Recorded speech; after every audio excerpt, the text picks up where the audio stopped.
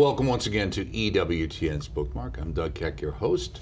Our guest on this program is John Henry Crosby. He's the editor and presenter of Alice von Hillebrand's Remnant of Paradise, selected essays with remembrances by her friends, published proudly by the Hildebrand Project, and of course naturally available through the EWTN Religious Catalog, EWTNRC.com, for all things Catholic, and especially for all things Alice von Hillebrand. Always great to be with you, Doug. Great to be with you. Now you've got, Dietrich von Hildebrand, you've got Alice von Hillebrand. This is Alice's work. Both of them are gone based on their age. You're a young man. How do you get connected with the Hildebrand Project? Well, both of my parents knew the Hildebrands. My mother is Austrian and grew up knowing Dietrich von Hildebrand and then also Alice as a young girl. And my dad met the Dietrich and Alice von Hildebrand as a student at Georgetown. He invited Dietrich to give a lecture at Georgetown. It was a very controversial lecture on topics related to Vatican II, and but that changed the course of my dad's life. He was going to go study philosophy somewhere else, and Dietrich von Hildebrand said, "No, you need to study with one of my students." So my dad went to Austria. That's where he met my mother, among other things, and so I came up in this family in which Dietrich and Alice von Hildebrand were revered. I think I admired Dietrich first for his anti-Nazi resistance. That appealed to me as a young man. But then I got to meet. Right, so it's like a movie. It's like a movie. I mean, the story of his escape and his wit and his resistance is extraordinary. Right. But I got to meet Alice, or Lily, as we all knew her, probably in my early teen years. And I remember once being invited over. We were staying at the home of her great friend Madeleine Stebbins, and I had a chance to go over after dinner to have a chat, or a tete-a-tete, as Lily would call it, with her. And I was just so impressed by her. I mean, even as a young teenage boy, I was sort of swept away by her wit and her brilliance and her charm, and she really captivated me. And so that's how I first got to know her. Right. So where is your group actually located? Where is the project actually located these days? So the Hildebrand Project is based on the campus of Franciscan University of Steubenville, a very good home for us. We are a grateful affiliate of the university. My dad, who was again a student of von Hildebrand's, built up a philosophy department there. Right, he did a couple of series, or worked on a series. That's right. That's right. Even your mom was involved with one as that's well. That's right. Yes, my mom and dad did the live show with Mother Angelica many moons ago. Right. So yeah, it's a very good home for us. It's the base of our operations. We run our summer seminars and other activities there. Okay, well, let me ask you, how did you decide which particular essays you wanted to put in this particular book? Well, that was difficult, as you can imagine. Lily was incredibly prolific as an essayist. It was maybe the form that came most naturally to her, and I think part of it was that she was such a person of the spoken word, right, and in the personal encounter with someone in conversation. And these essays have that character. They just flow out of her. She used to email me and she would say, "Dear one, I've just shaken this out of my sleeve," and in a couple of hours, she would write something, a gem. So I don't know what the total number of essays are, but they're probably more than 100 and maybe a good deal more. And so our goal was to try to find something representative of all the different topics that she spent her life meditating on. Right. So there are essays in there on the issues of Catholic femininity, for example. There are essays in there on education. There's essays in there on the sacramentals. She had a lot of wisdom sometimes about very specific Catholic things. Right. She encourages the recovery of the sacramentals. There's a beautiful essay in there in which she calls for a feast to be made in honor of Our Lady, Queen of Widows. Right. She had such a sensitivity. Well, she had that wonderful book. That's right. By grief refined. Yeah, very powerful. And she was a widow for much of her life. I always recommended that book to anybody. Yeah. So we wanted to give people a sense of sort of all the different topics that Lily had devoted her thought and reflection to. Now, the thing that's interesting about this book is when we first envisioned it, it was just supposed to be a collection of essays. But then after she passed away, we collected so many wonderful remembrances of people who knew her.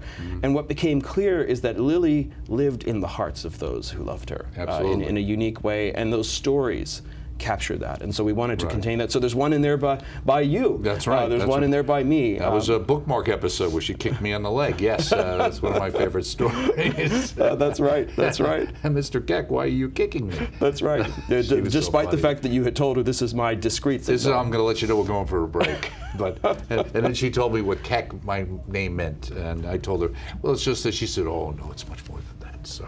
So she was funny. You talk about the idea of everything she'd done, that it was driven by her yearn for contact with people. Yeah. What did you mean? Well, I mean, so the comment you're citing there was that she,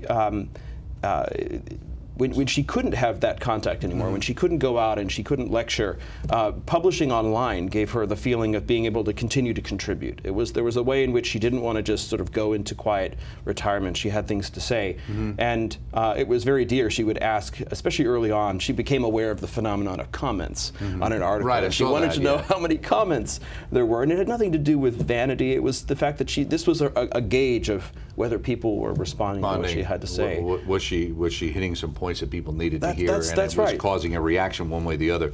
You also said that Lily made no pretenses to originality. How so? Well, it was that kind of special attitude of perhaps the truly brilliant mind that recognizes that one's brilliance isn't just in one's own originality. It's in discovering truth. And I also say in my introduction, she also really gave the lie to the idea that truth is boring, right? That somehow there's this idea, I think, that there's one truth and we all know it, and it's sort of going to kind of force everybody into these straitjackets. And Lily was a wonderful exponent or a wonderful example of how interesting and varied truth is, because it's always being perceived by individual minds, by individual personalities, and she had these wonderful ways of telling stories that would convey her ideas. So I want to underscore this was not a way of suggesting that she didn't have something to say, but that she had a certain kind of, she understood that to say the most original things really that came out of encountering. Right, in a lot of ways she had an original way of saying it, but what she was saying was something that was traditions of the church, or she was the greatest proponent, obviously, for the philosophy of her husband. Oh, yes. Absolutely. Yeah. I mean, that's what she focused on. And you also said here, she often spoke movingly about how each of us, as you were talking about, deserves a patent for our errors, but how truth is never mine or yours but ours. That's right. That's right. Yeah. No, that was. I remember she would often say that in the company of all sorts of people. I remember being in a room once with a fairly academic and perhaps even a bit of a dry philosopher, and I think he had misty eyes hearing her sort of describe the vocation of the philosopher in that way. Who's Sister Prudence Allen? Well, Sister Prudence Allen is a distinguished Catholic theologian, religious, who wrote a big 3-volume work called The Concept of Woman. And it traces that all the way from, I think the initial volume might even begin with ancient thought, but in any case, it picks up with biblical thought and goes all the way through the medieval period, the modern world. So she's a real authority on how the notion of woman has unfolded within Christian thought and history. And she devotes a big chapter or a big entry to Lily, which is very interesting. It's a longer entry than she devotes to Dietrich on this theme. And she says that Lily is an original contributor to the Church's sort of deepened understanding of woman and also of what she calls integral gender complementarity. So she reads Lily alongside people like Edith Stein and John Paul II. Yeah, she was very big on women, and she'd let you know that. That's right. Well, she would always say to people like you and me, remember, dear one, you're only a man. That's right, absolutely. And in Two Souls, One Flesh, she says, to be a human being, therefore, implies being both body and soul, also man and woman, persons of different sexes, but equal dignity, and clearly called to complement each other. It's that complementarity that she was so big on, right? That's right. That's right, exactly. Despite sometimes reminding us of our mere manhood, she was very clear on the idea that humanity is man and woman together. She says, when there is disharmony between body and soul, many assume that turning to the other sex will bring them peace.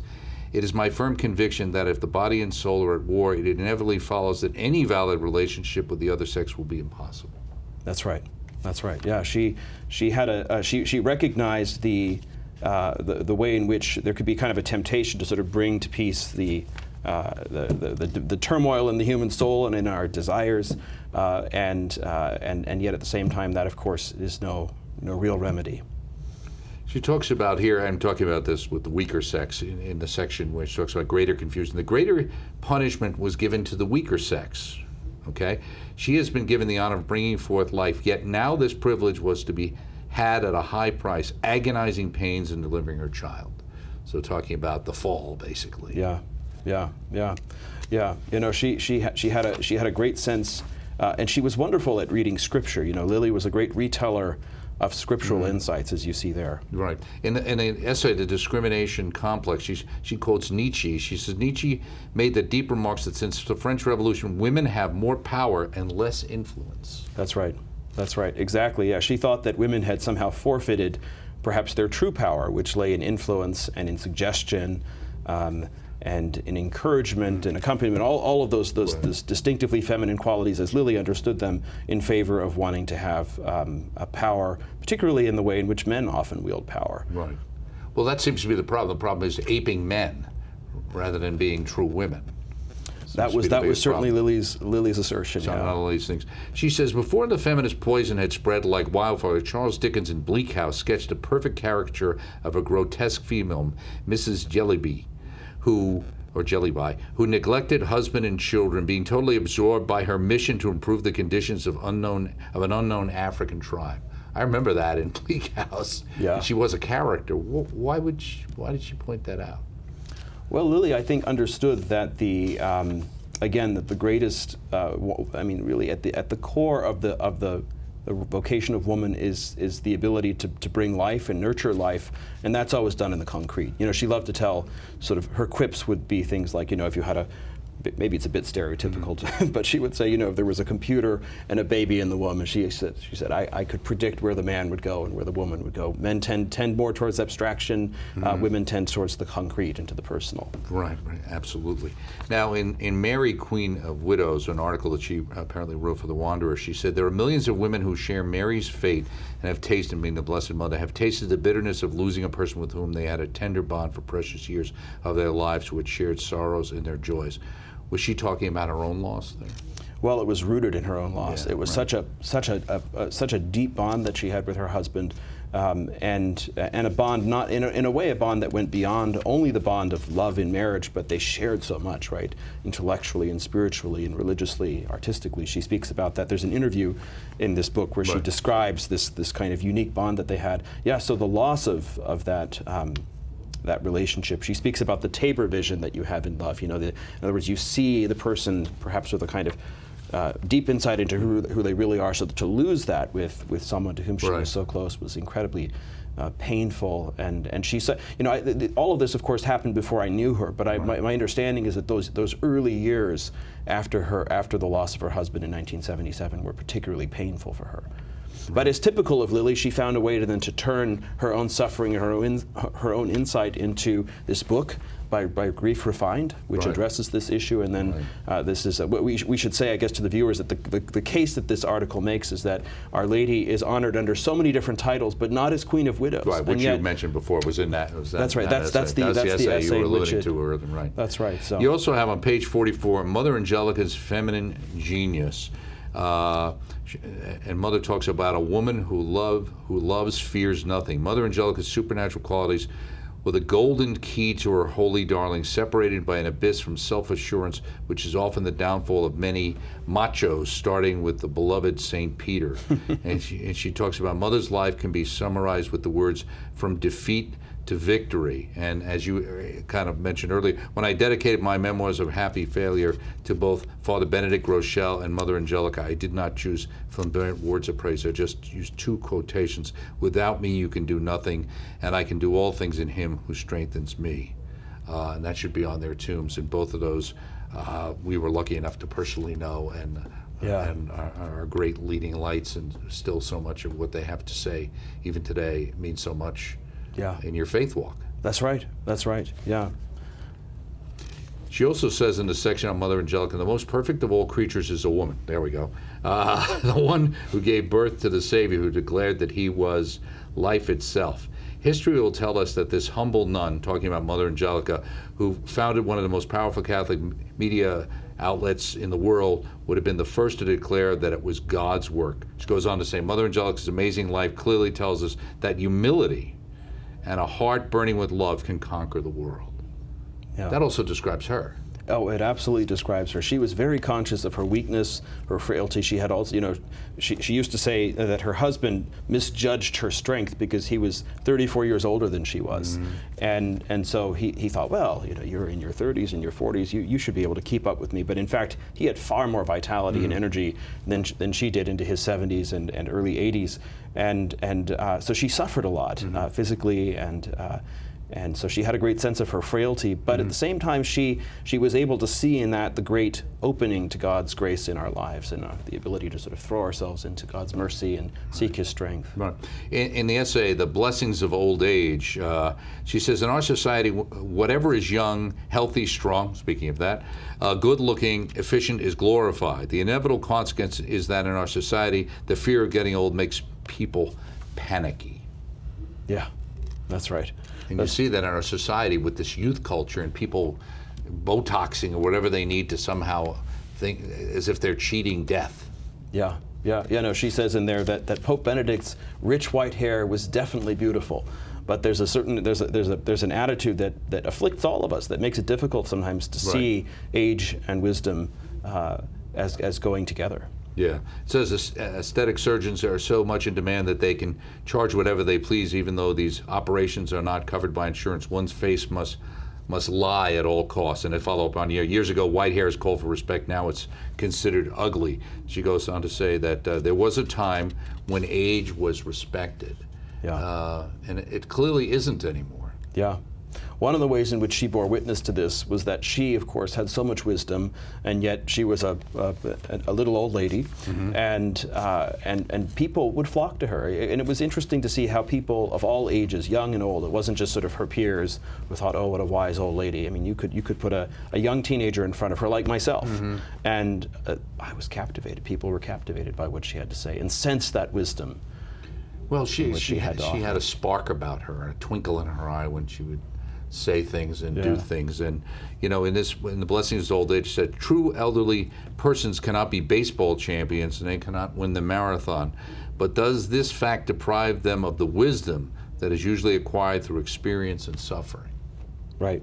And she points out that in the case of many figures, their finest work came at the end of their life. She points out that Augustine, his best works are his later works, his weakest are his earlier. So, yeah, she used to also quip to the point about the sparkle in her eye when you would say, you know, happy birthday, you know, you're now 95, 96, she would, dear one, every year brings me closer to eternal youth, was one of her comments. And she had a kind of eternal youth about her. Yeah, well, she was very witty. In Truth or Charity, one of the most burning topics today is the relationship between truth and charity.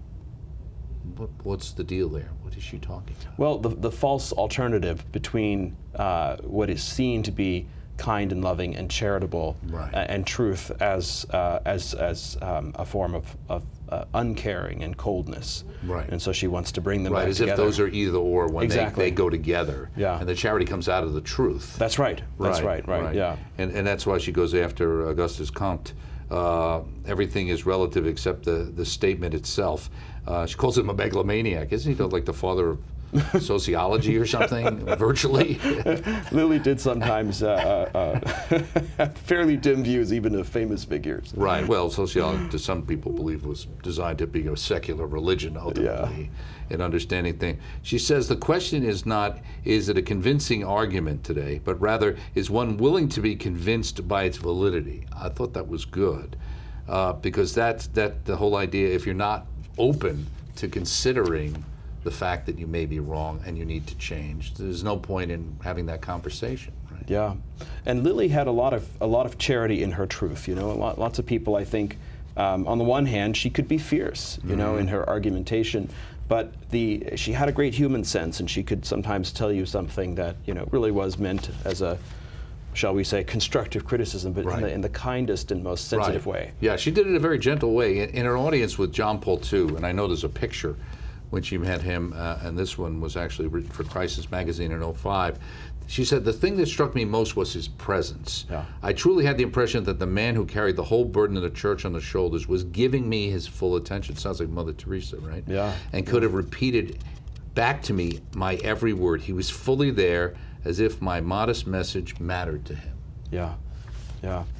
Well, she was like that as well. One of the things I think so many of us who knew her felt was that, you know, she was such a repository of wisdom and literature and history and philosophy and on, and a great storyteller. But she was, when you were in her presence, you really could be the only person, so to speak. And she was very curious about people, and she would ask you questions about. I mean, you know this, right? She would famously remember your birthday, and you get an email the morning of your. It was always the first one too, but she was up so early, so about 6 in the morning you'd get an email from her. So this ability to really turn to the other was something that I found striking in someone who was otherwise so vigorous and so intense and so consumed by her ideas and her insights. It was really a wonderful. Well, in this section quality. we have personal remembrances. There's some Rhonda Chervin, some great people. Cardinal Burke is in there. It's like a who's who of wonderful people. Some well-known, some Peter Kraft is in there. He made the point that Lily, like her husband, was gentle but formidable lion like Aslan. He likes Aslan. He always talks about Aslan a lot, but he kind of talked about her like Aslan. I thought that was interesting. Yeah. Well, she always, you know, the book she wrote on her husband was called The Soul of a Lion. Right, but I always said, Lily, you know, you have the soul of a lioness. Yeah, absolutely. And Anthony Esselin, his commentary, he tells a story that but before the talk, Father Czech and I had dinner with a few other priests and with his friend who was a frequent guest, Alice von Hillebrand, Dietrich's widow. When she first arrived, I went up to her and said, "Professor, I'm honored to meet you." She shook my hand and said, with a twinkle in her eye, "And who are you?" Oh, she was lovely. She'd do that. Now, you also have in here the homily for the funeral mass of Alice von Hillebrand from January 22nd of 2022 by our great friend Father Gerald Murray out of New York, who's terrific, and he's part of, shows up on Ray's show on a regular basis. He said, one of the most central themes in the lives of Dietrich and Alice von Hillebrand was the crucial importance of reverence if man is to order his life properly and fruitfully in this world.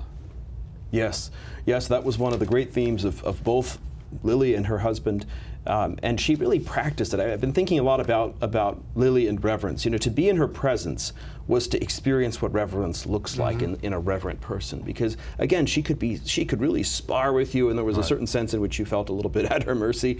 But when it came to great questions and great realities, the reality of God and the supernatural, the Mass, there was this ability to sort of place herself before these things with a kind of an awe about her. And I often experienced what it was like to see the world through her eyes, and to see, and in a way, it was one of her most, perhaps one of her great gifts to me and to others who knew her, was to not only sort of know what reverence is, or to know what reverent statements are, but to know what reverence looks like in a reverent person. Right, which is why there was a lot of concern by them in some of the changes in how that was being handled out or acted out.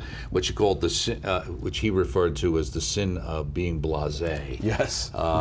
And this is Gerald Murray again saying, the curse of modern man is that so many of them have lost their sense for wonder and gratitude. Boredom is a punishment for irreverence. Yeah. That's right. Yeah, she had a keen sense for things like this, and I think most of us probably wouldn't think of being blasé as a sin, right? But she understood the way in which boredom grew out of other dispositions that were irreverent and ungrateful. Gratitude, of course, was another one of her great themes in life. Right? A day without gratitude is a kind of missed opportunity of. Right. Well, gratitude is the key to humility too. Right. And the key to happiness, she would say. Yeah, right, absolutely. Now, in the beginning, the first thing you have in the book is, quote, "Friendship is the remnant of paradise." Alice von Hillebrand, which is obviously the title of these selected essays. What does she mean? Yeah.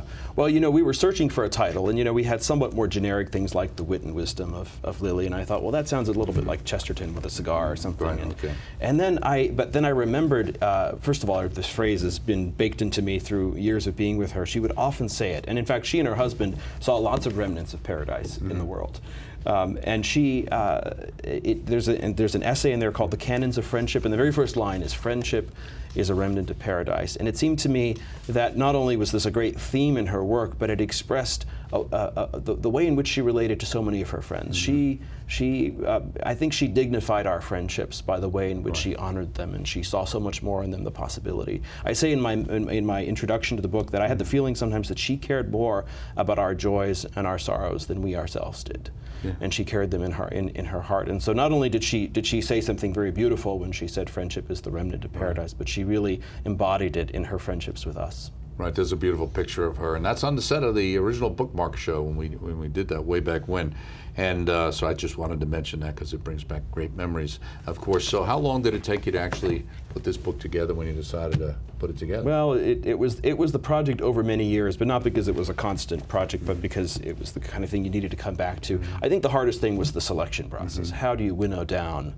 And even now I think to myself, oh, I should have added that essay, and we already think of volume 2. Well, I was going to say there's got to be more material coming out. There's more where this came from, Doug. Right, okay, great. As well as videos, audios. What's your website? Right, so hildebrandproject.org is the Hildebrand Project's main website. We also have alicefonhillebrand.org, which is dedicated to her work. Many of the essays, including those not in this book, can be found there. We are also very happy that in the course of this year we will be releasing a whole new Alice von Hillebrand podcast. Oh, great! And much of it will feature her series and appearances on EWTN. Right, which we were happy to make available. Oh, we're very grateful to the network for that, and very much looking forward to rolling that out. And then people can also not only read her sparkling prose, but also hear her voice. Absolutely. Well, she left a good legacy with somebody looking after her legacy. Thank you so much. Thank you, Doug. Okay, we're talking with John Henry Crosby, editor and presenter of the Alice von Hillebrand Remnant of Paradise, selected essays with remembrances by her dear friends by the Hildebrand Project, which John Henry Crosby leads up. And of course, I'm Doug Keck. We invite you to get this book through our religious catalog, EWTNRC.com, all things Catholic. Thanks for joining us. We'll see you next time, right here on Bookmark.